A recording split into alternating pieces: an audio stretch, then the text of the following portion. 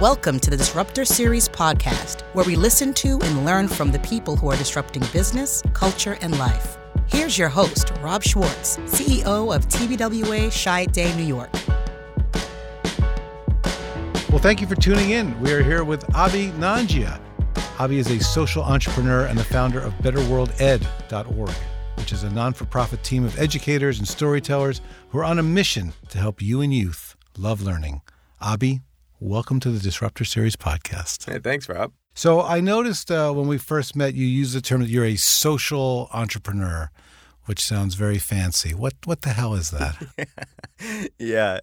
So the idea of a social entrepreneur, this is what I studied in school, is to figure out how do we address the challenges we face in our world in a sustainable way? How do we use business principles to make an impact in our society in a way that helps people help other people? And so the way I see the concept of a social entrepreneur is somebody who's really out there learning and trying to understand what are the challenges we face and then how do we bring the right people together to design solutions for them. So kind of everything that you know about entrepreneurship, inventing something, lean in, startup, blah, blah, blah, blah, but not just building it to sell out and make billions, but actually help billions. Yeah, kind of almost like with an intense social change bent on it. Yeah. Amazing. Now, your idea is this Better World Ed. That's not a person. What's it short for? So Better World Education essentially is this idea of how do we create an education system that helps young people grow up to become social change thinkers so that when they go into whatever job they do, whether it's at an ad agency, whether it's in education, whether it's at some business on this block or in this building, they're out there making an impact. That is not something I would expect of the world these days. It's very it's very generous of you to have this kind of notion. It feels like, for me these days, it's starting to feel like it's really the only thing I could find myself doing. We face huge challenges in the world. I mean, to think about how to actually address them is something more and more young people are thinking about, and we don't have really an education system that helps support that. Yeah, I was thinking, looking at this, you've got a very cool website that we'll talk about and all this interesting content that you make. Was there a moment where you said, these are the problems I'm seeing? Like sometimes when I talk to entrepreneurs, they see a problem in the world. I mean, did something happen? You saw something that sparked this idea? Yeah. So I grew up in Buffalo. And that's enough. What else? It's a Buffalo thing. I grew up in Buffalo, and I feel like what I've learned about Buffalo over the past, 28 years is that there's very much we have to figure things out. I mean, it's a place where there isn't always a lot of opportunity, and there isn't always access to all the things we have here in New York. And so there is that mindset. We're raised with this kind of grit, persistence thing. And then blended with my family's all from India, and when I was 11, we went back to India for the first time, or at least I went back for the first time to immerse myself and meet family and to be in New Delhi. And one of the things that would always happen is I'd be walking down the street and there would be kids my age begging for money, and I had never become aware of the world in that way, that there were people who my age didn't have access to a meal that night or a place to sleep. It wasn't that it didn't make sense and it felt unjust to me. I just didn't even understand that was a concept. For me, I thought everyone just goes to basketball practice, comes home, eats some waffles or something, and then hangs out. And so for me, that was the beginning of, whoa, why aren't we learning about it? And how old are you when you have this 11. Whoa/woke moment? 11, amazing. Because I think when you think about being 11 years old, I mean, you're just not... It's almost hard to think about other people. You're too busy, worrying about your next video game or... Well, and I was. I mean, the reality, too, was then through middle school, the way that we've designed our education system and society and the media and everything, it was part of me now, but it wasn't all I was thinking about yet. And there wasn't really anyone supporting me learning more deeply about it. So my grandfather and people told me about Gandhi and gave me books and movies to watch. And so I started to begin that learning process. But there wasn't the support to really dive into that until I got to high school. I always loved Gandhi's quote, be the change you want to see in the world, which I think is what you're doing. I mean, maybe talk a little bit about what is Better World Ed, and frankly, it's betterworlded.org. There's a place you can go to start to see this thing unfold, but tell us about it. Yeah. So it's kind of built out of that same wonder about people and about people's lives and perspectives. I mean, for me, I had always wondered, what is that kid's life like? Where do they go at night? And in the same way, what we do now is we create stories. It's kind of like ethnographic storytelling where we spend time with and learn about and live with people all over the world. Here in New York, in India, in Indonesia, in Ghana, in all different places. We learn about their lives and we create these wordless videos out of this person's story and life in a way that really gets kids curious about learning. So for a student somewhere, pick a place really. Buffalo? Yeah, Buffalo. They're able to watch a video which doesn't have any words in it and just start to see the beginning of someone's life. And then we pair it with stories and lesson plans that help the student then say, oh, there's more to this person than what's on this screen. Kind of like you walk down the street, there's no voiceover telling us who somebody is, right? There's no voiceover or narrator or subtitles where we just are like, oh yeah, that person, that's their life. We have no idea. But somehow with video, we've taught kids and people to think, okay, after 3 minutes, you can just know everything about somebody. And in the same way, we're saying, well, if we pull the words out, it forces us to wonder. So was there a moment where you made a video and you had words in there and you thought this could work better? Did this happen as a mistake? I mean, it makes up a lot of things. Because I was watching, one of the reactions from one of the educators, one of the teachers in your piece, and they really remarked that the wordless piece to this was the key that unlocks, whether it's the empathy for the kids or whatever. I mean, how did this happen that you went wordless? Yeah. On a podcast, which is all words. So in 2014, I moved to India after school. So I went to Northeastern, studied social entrepreneurship there, and then right after moved to India with this question of how do we design an education platform and all of this stuff we want to make in a way that's adaptive, in a way that someday when we try to scale this thing globally, we don't have to remake the content for every country we go to. And we didn't know anything. We had no idea what that would mean when we went. And I was just, I'm kind of like that. I just leap into things and say, well, here's the challenge. I'm obsessed with that. I don't know what we're going to do yet, but let's go talk to people and learn what we might do. And so when we were living there, a lot of the teachers would use the stuff we were curating. We were curating videos from all over. And they'd say, our kids can't really understand what's going on, or our kids aren't really paying attention, or our kids are just really focused on what the person's saying, and so they're not really watching the video. And one day we thought, well, okay, what if we just pulled the words out? What would happen? Everyone thought we were nuts, and most videographers we talked to would say there's no way we could make an engaging video without any words in it, especially for kids.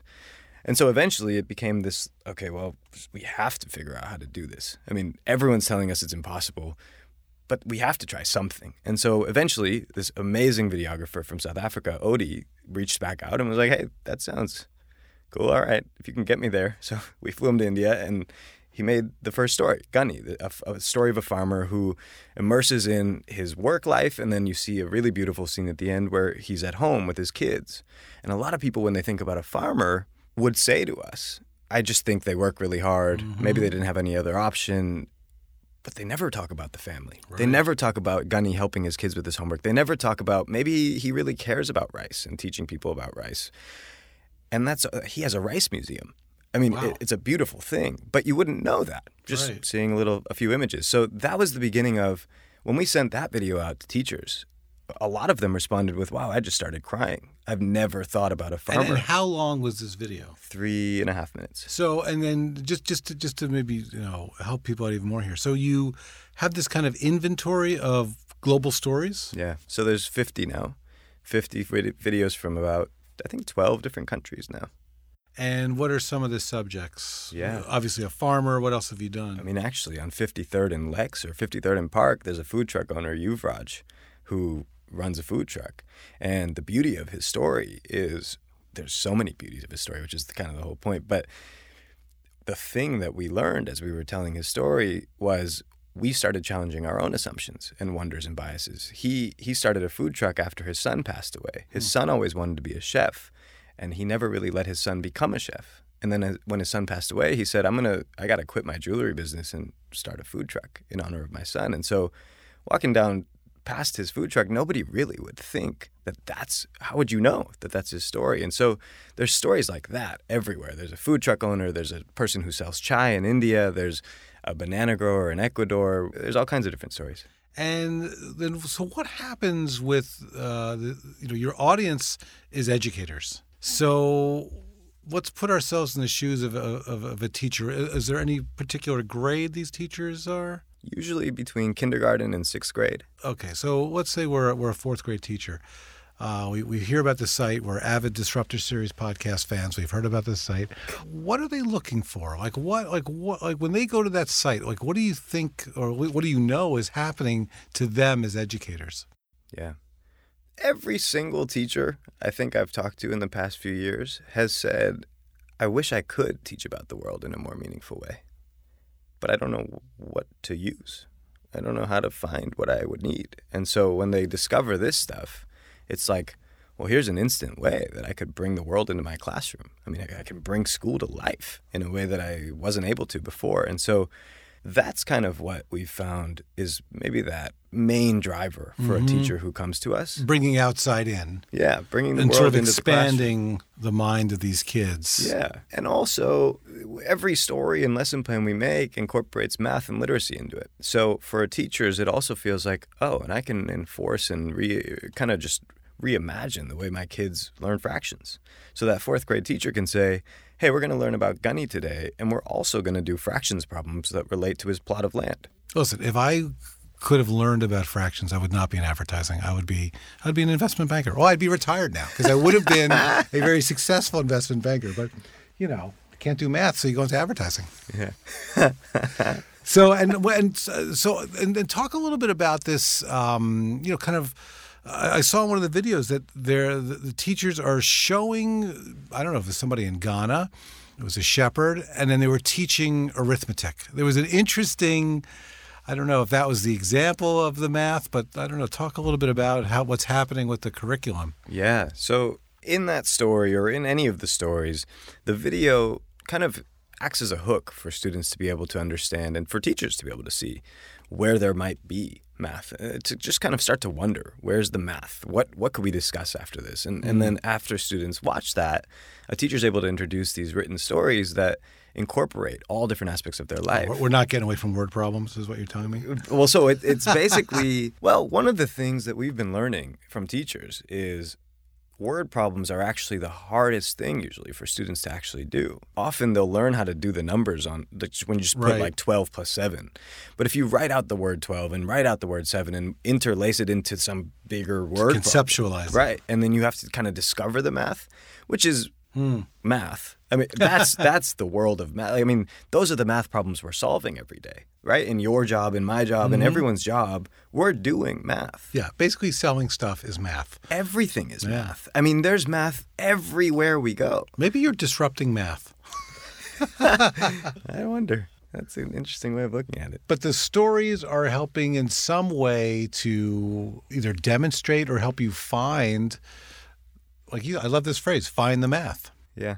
The thing that has been really fascinating is seeing kids in a classroom reading these stories and after class actually saying to the teacher, wait, did we really just do math? And they just did a bunch of math problems. I mean, they did more math problems than they usually do. And teachers have said to us, while I'm sitting there in a classroom, we just did the math that was the hardest for that one student, and they were the one to answer the question. And they never answer the question. And they never feel confident enough to do so. And here they are feeling like, oh, I get it. I get why this math matters. So that's been pretty cool to see. And the other interesting thing, apart from this academic stuff, because people are going to be like, oh, my God, there's too much math now, is kind of the EQ stuff. What I find really fascinating about Better World Ed stuff is that it's this combination of IQ and EQ. So, talk to us a little bit about what's happening in terms of the empathy that students are finding in stories that aren't about anybody they've ever seen in their lives. EQ is something that every teacher we talk to says, I wish I had more ways to focus on this. And every company we talk to says, I wish more people had it that we were hiring, and that there was a way for them to grow up learning in that way. And a lot of the programs that exist today will be helpful in talking about the different aspects of what it means to have emotional intelligence. What we've been trying to figure out is how do we really immerse someone in it so that they're not talking about the word empathy. They're just practicing it. They're not talking about what it means to think critically. They're not talking about understanding someone else's perspective. They're just doing it. And so what's been kind of a beautiful thing to watch kids doing, and as we kind of keep iterating the product and the content, we're trying to solve for that. How do we make something that you don't ever have to talk about these words? You just are doing it. You're practicing, just like the math. Right. You're really practicing stepping into the world of that farmer in India, or stepping into the world of Yuvraj, the food truck owner here in New York. And instead of trying to be told or trying to tell your students, here's how we could be compassionate or understanding of this person's perspective, you just let them read and you see that it's happening. And then later it's like, oh, people in the world are going to call that empathy. You guys are doing it. That's Right. pretty cool. Usually people who aren't empathetic are going to call that empathy. So I think you should tell people a little bit. I know that you've sort of rested a bit in this moment, but maybe talk a little bit about your amazing gypsy lifestyle. I don't know how to talk about it. It's been weird. What did last year look like? Because I know this year you're sort of spending more time. I think we're in Brooklyn. Are you now? Yeah, I'm in Brooklyn right now. All right. So, but a year ago, what did 2 days in the life of Abi look like? I just was on a plane all the time, or a bus, or a train, or looking at some flight or a train booking site somewhere in the world. I mean, it's been weird. This is going to be the first month. This month, is it March? Mm-hmm. Yeah. All month. Yeah. This March is the first month since 2014 that I'll be in the same city for more than 3 weeks. So it's been like 5 years of constantly moving between places. And when I asked you, I remember when we had our first cup of coffee together, I said, oh, well, were you staying? Like, oh, I'm staying on this couch. You're like a true couch surfer. Yeah. And what's beautiful is that we have a really great network of people who have also, some of those couches have been very, very nice couches. And all right, so who's in this network? Just bring it to, I think it's very interesting. So where would you be last March? Yeah. India? I don't actually remember, but it could have been anywhere between Indonesia, India, the U.S. And let's say you're in where, like Jakarta or outside the city? So in Indonesia, we were making stories, and so we were in East Bali for part of the time, and then in Ubud for part of the time, which is where a lot of people probably listening to this are familiar with. And then we were in parts of Java where it was kind of like we landed in Yogyakarta or we landed in a place, and then it was a 5 or 6 hour train ride out into a more rural part of Java where we were making the story we were making. So, and then how big is the crew that you're with? So you're making all these video stories. Yeah. So how big's the crew? Well, it depends on the shoot, but it's anywhere between 1 and 2 people.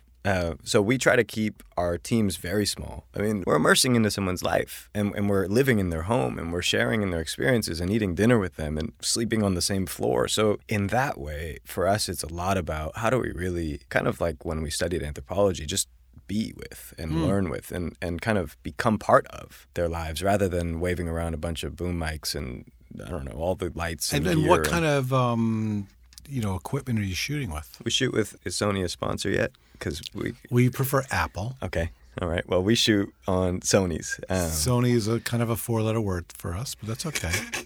So we're shooting on a couple little DSLRs, the Sony A7 series. And then, those are great. They're not as good as Apple, but they're very good. And then our sound stuff is just on-camera mics, and that's really it. That's all we carry around. We have a gimbal. We have a little drone. We've been trying to up the production value, but a lot of teachers and students will say these are the best videos they've seen in a classroom ever. So for us, it's not as much. We've also been pretty low budget for the past few years, so we didn't think to say let's up the quality of the gear and everything. But we also want. I think the primary thing is we want to keep the gear small. Waving a big, bringing all that gear scares people. You lose the intimacy. Yeah. So just having a little DSLR just sitting there. People forget it's there. So you would do that shoot for a couple days over there in Southeast Asia, and then what would happen? Do you edit? Well, I don't. So Right. our team's doing all kinds of different things. So we have, in some cases, we're able to bring on one of our team members who edits things. Otherwise, one of the videographers that we shoot with, Wayne, will edit things too. In different phases, it's been different ways. But I'm moving personally between going on those kinds of shoots. If, say, we raise the funding to make a specific series of stories, I'm definitely on that shoot. And then from there to potentially a funding meeting, to another city where we might have a school that we're engaging with, to potential partnership conversations somewhere else, to it's just kind of everything. And how are people funding you? I mean, who are these individual donors? Are these schools? Are these, talk to us a little bit about, you don't have to reveal all your funding secrets, but maybe a few in case people want to fund you. Yeah, that would be cool. Well, so it all started kind of like the way I reached out to you. I mean, 5 or 6 years ago, before moving to India, I just started reaching out to some of the authors and people that were inspiring for us and that we studied in school. And I just kept reaching out. And eventually some of them were like, well, actually, one of our board members and funders said at first, I'm not the right person to talk to. And I was like, okay, but I'm here in Berkeley. Can we just meet? And eventually we did. And then he became our first funder. And so it's been... You're very good, though. You're like one of the best nudges I've ever met in my life. You're able to... It's not annoying? No. Yeah, cool. And you're good because even if I can't meet with you, you're very kind about that's okay. And even if I blow you off, you're very kind about saying, "Hey, listen, you blew me off. Is there any chance we can meet?" So thank you for being a true gentleman. I think that's what's been fun is I don't know. I read a lot of mindfulness and meditation stuff and like practice that kind of stuff too. And I think one of the things that's been fun is I've started to put myself in the shoes of people who fund us and who help us and who make things happen. And I mean, everyone's busy, but they're busy people. They're doing a lot of things. And for the people who I know care about what we do, I know that they don't want to not meet or this or that. There's just a lot going on. So for me, it's become this kind of like with our first funder, Mal. It's been just this journey of persistently reaching out to people until I'm, I guess, disrupting their life. and who's Mal?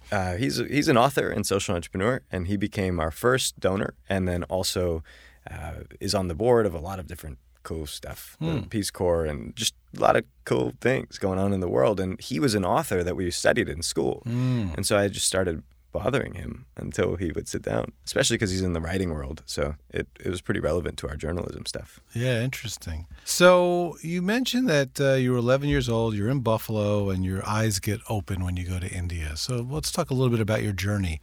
How did you get into this stuff beyond being kind of awakened to that moment when you were 11? I'd love to hear our school's perspective, but here's mine. K-12, I went to this small little progressive school. It's called the Park School of Buffalo. Beautiful place. It's a 44-acre farmhouse turned into a school in 1912. And it's all about progressive education. It's all about how do we become active learners for life. And so for me, I got this beautiful opportunity to learn in a really engaging way. We'd go to the pond on our campus to study in like certain science topics. And so things like that were always happening. When I got to high school, after a second trip back to India, I had even more questions because I got back to India and said, wait, there are still kids begging me for money. This didn't change. And I mean, I was in 8th grade. And so us sitting here now, it's like, of course it didn't change. But for that kid, it's like, wait, why is nobody doing anything about this challenge that we see here? And when I got back to high school, I had all those questions, and we also had teachers who wanted to talk about it. So a lot of my English courses, a lot of the things we were reading were focused around inequality and inequity, and were focused around social justice. And so in high school, that started to build as, okay, I know I want to spend my life working on addressing challenges that matter in the world. And as I got older, as I got to be a senior in high school, it became, and I know I want to be in education. I mean, if we could change what we're learning, if this was what we were learning when we were younger, right. Imagine what the world would look like if every kid grew up aware of and thinking about the challenges we face from the age of like 5. The world would be completely different if every kid was immersed in that stuff every day from the age of 5, everywhere on the planet. I mean, there's just no question. Right. And so this became this thing that was just rolling around and has been since, what would the world look like? Well, I think it's actually getting momentum. It sounds I hope like so. it. Yeah. Seems like it. It's been cool. Yeah. And I think in the moment of moving from high school, so I taught geometry for a semester while I was in high school. It was a strange, cool school, and they let me do that. And so it was a big experience in learning about what it takes to be a teacher. Yeah. And then when I got to college and started studying social entrepreneurship, it became this question of, wait, this could have been what we were doing the whole time. I mean, this should. And by the way, school. did you choose your Northeastern because they had a social entrepreneurship program? I transferred there because of that. Oh, okay. Yeah. And it was the exact thing that I was like, wait, this is it. This is what I want to do. It's what I want to study. This place sounds awesome. And you get to spend half of your time traveling around the world. And I was in South Africa and in Ghana and in Bali and for school, getting credit, learning about cool social change work. So, And when it was winter in Boston, I'm sure those were all really good trips. They were all in the summer. But yeah, it would have been great if they were in the winter. And so in college, I went back and one of my internships was teaching social entrepreneurship at the high school level. And that's when it started to click that, wait, we could do this. This is possible. I mean, there's a way. Kids were hooked on this program when we were doing this stuff. But then eventually testing came around and math, everything that kids had to do for their SATs, for math, for exams, made the program kind of start to fall apart. We were learning about really cool stuff, but it wasn't the priority. And that makes sense. Right. I mean, it doesn't make sense to me, actually, but it makes sense in the way that our system works. Uh-huh. And so over the years between then, which was like 2010, and moving to India, there were these questions of, wait, but there's got to be a way to fit this together.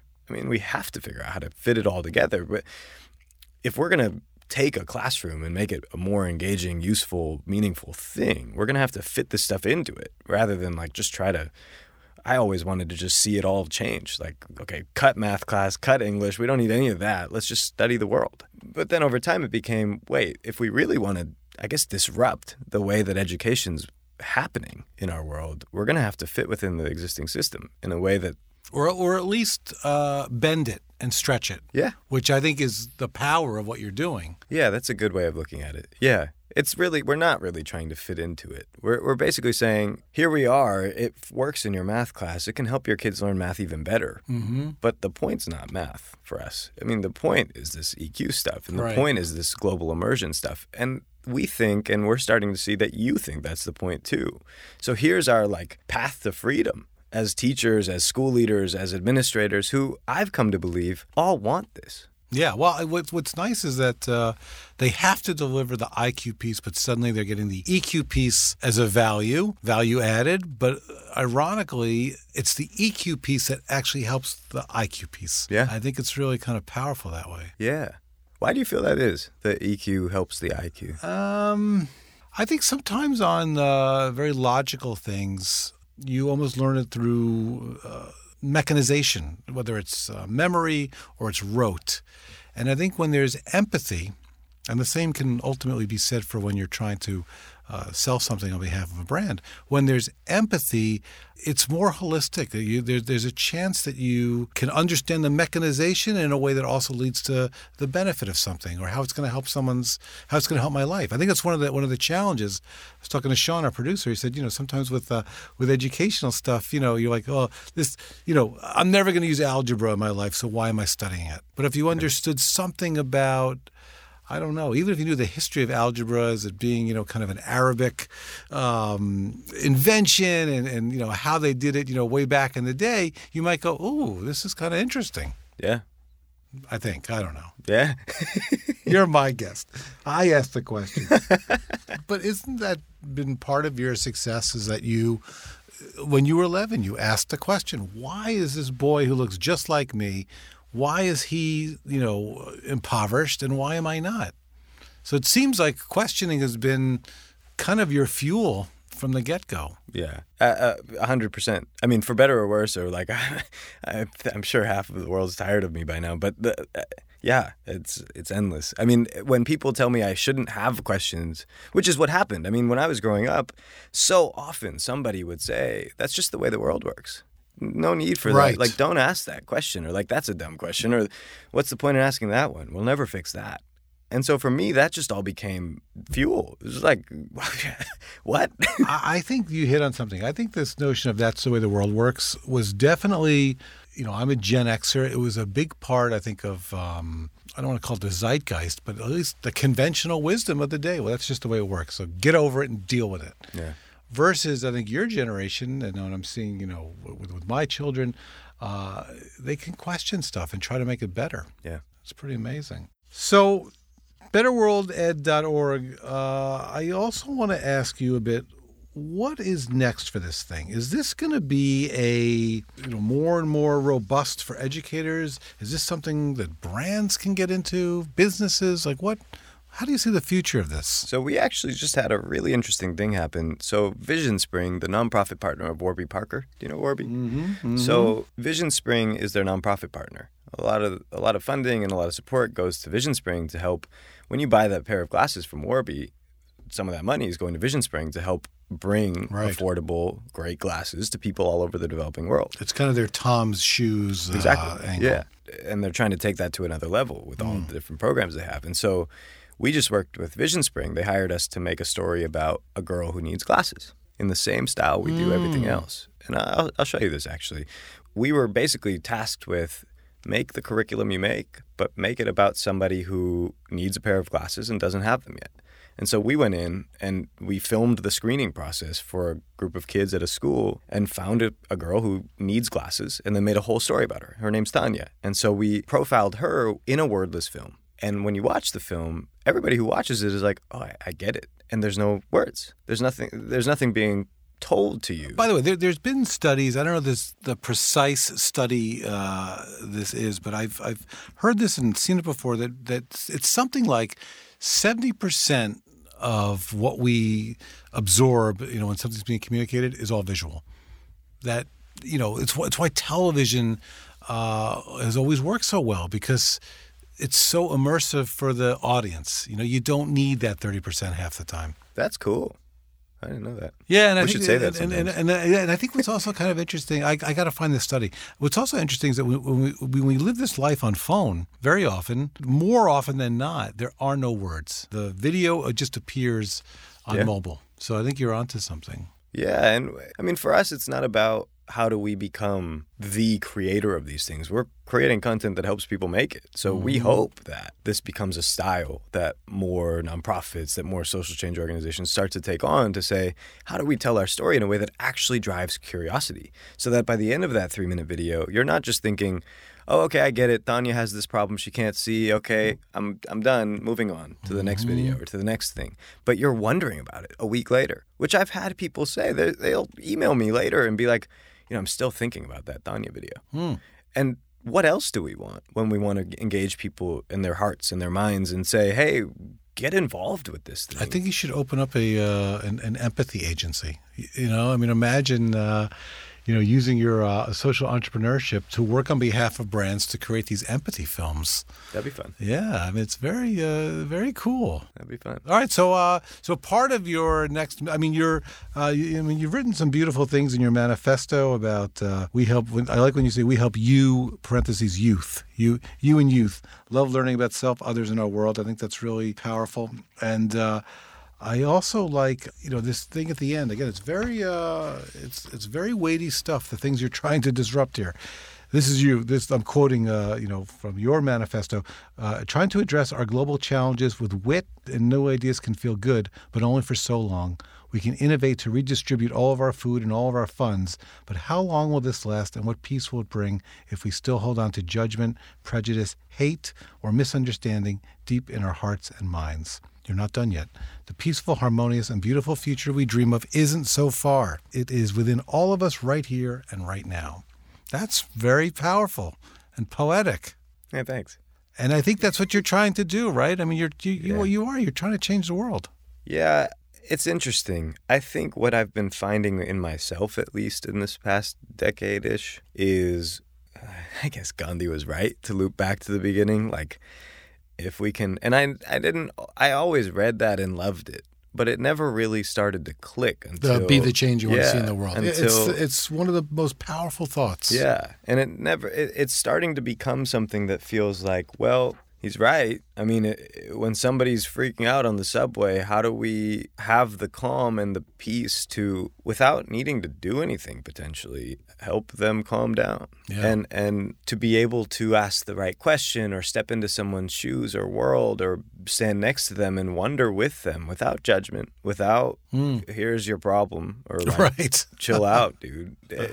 To be able to really wonder and really mean it, like to actually wonder. Not just to think, okay, now I'm going to have to do this step where I empathize, but like where it starts to become you. Become who you are. Yeah. For me is like the journey. I mean, that's the thing I feel like I'm on, is how do I get closer to being able to do that well? And I think I have so much, like it's going to be a lifelong thing and more, but how to become those things you were just reading. I mean, how do we all find, and in ourselves, in each other, that peace and that ability to say, okay, we face these huge challenges. Let's do something about it together in a meaningful way. And like, let's change the little and big things in our lives to make that happen. Not just say, well, if this policy shift happened, or if this business would change, or if they'd just donate a little bit more, then everything would be fine. But to be able to say, yeah, there's all that, but also the way we live our lives, the things we think, the thoughts we share with others, those things all matter. And so if we could have kids, I mean, the thing that I wonder about is, and we don't have the answer, nobody has this answer, what would happen if when kids were 3, they started learning about and wondering about these things from then? They're like wondering about and reading about things like this. They're understanding the concepts of mindfulness and meditation and understanding social change problems all over the world in their own town when they're like 6, and they're immersing in, I don't know, 100 different countries and 1,000 different perspectives by the time they're 12 without having to leave their school. That could do some crazy things. Well, I can't help but thinking as you talk, you just remind me of, when John Lennon, and he did Give Peace a Chance, we've tried war. Right? Convention. We try it every day. Right? So let's give peace a chance. Why don't we just try that once? Why don't we do, what to me is, of course, as a disruption practitioner, give peace a chance is the disruption to chronic war. And I don't know why we don't do it, but I think you're onto something. Well, before we close, we've got some good listeners out there who love the show, and from the contact that we get, some folks are professionals. They're CMOs. They're in their careers, and some people are just starting out. So between them, I mean, what's the best piece of advice you would give them? What a question. For me, it feels as simple as find more ways in your life to move from your head to your heart, no matter what you do.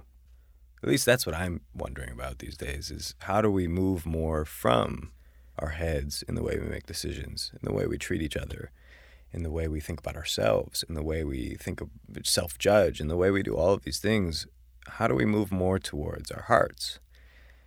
I think it might be that simple. I mean, this whole give peace a chance concept doesn't have to be restricted to people in the social change world. Right. It can be someone at an ad agency. It can be someone running marketing at some cool new whatever startup. You can do that. You can make that kind of choice as a career and still be you don't have to think every day, well, how do I go change the world? You can do it in your job. Thinking about how do we market in a way that's more heart-driven, that's more peace-driven, that's more community-oriented, that's more real and authentic. There's a way to do that for anybody in any job. Well, that was really pretty amazing. I'm not sure I've heard an answer as good as that, especially move more from your head to your heart. I think that's great. Well, listen, Abhi, you're doing amazing things. You are changing the world. I urge everybody to go to betterworlded.org. It's a very special place. He's doing really, really powerful films. And thank you so much for nudging me. Thanks, Rob. I love that I know you, and I'm so glad you did the show. Yeah, thank you. You've been listening to the Disruptor Series podcast, brought to you by TBWA Shite Day, New York. Craving more disruption? Visit us at tbwashitedayny.com.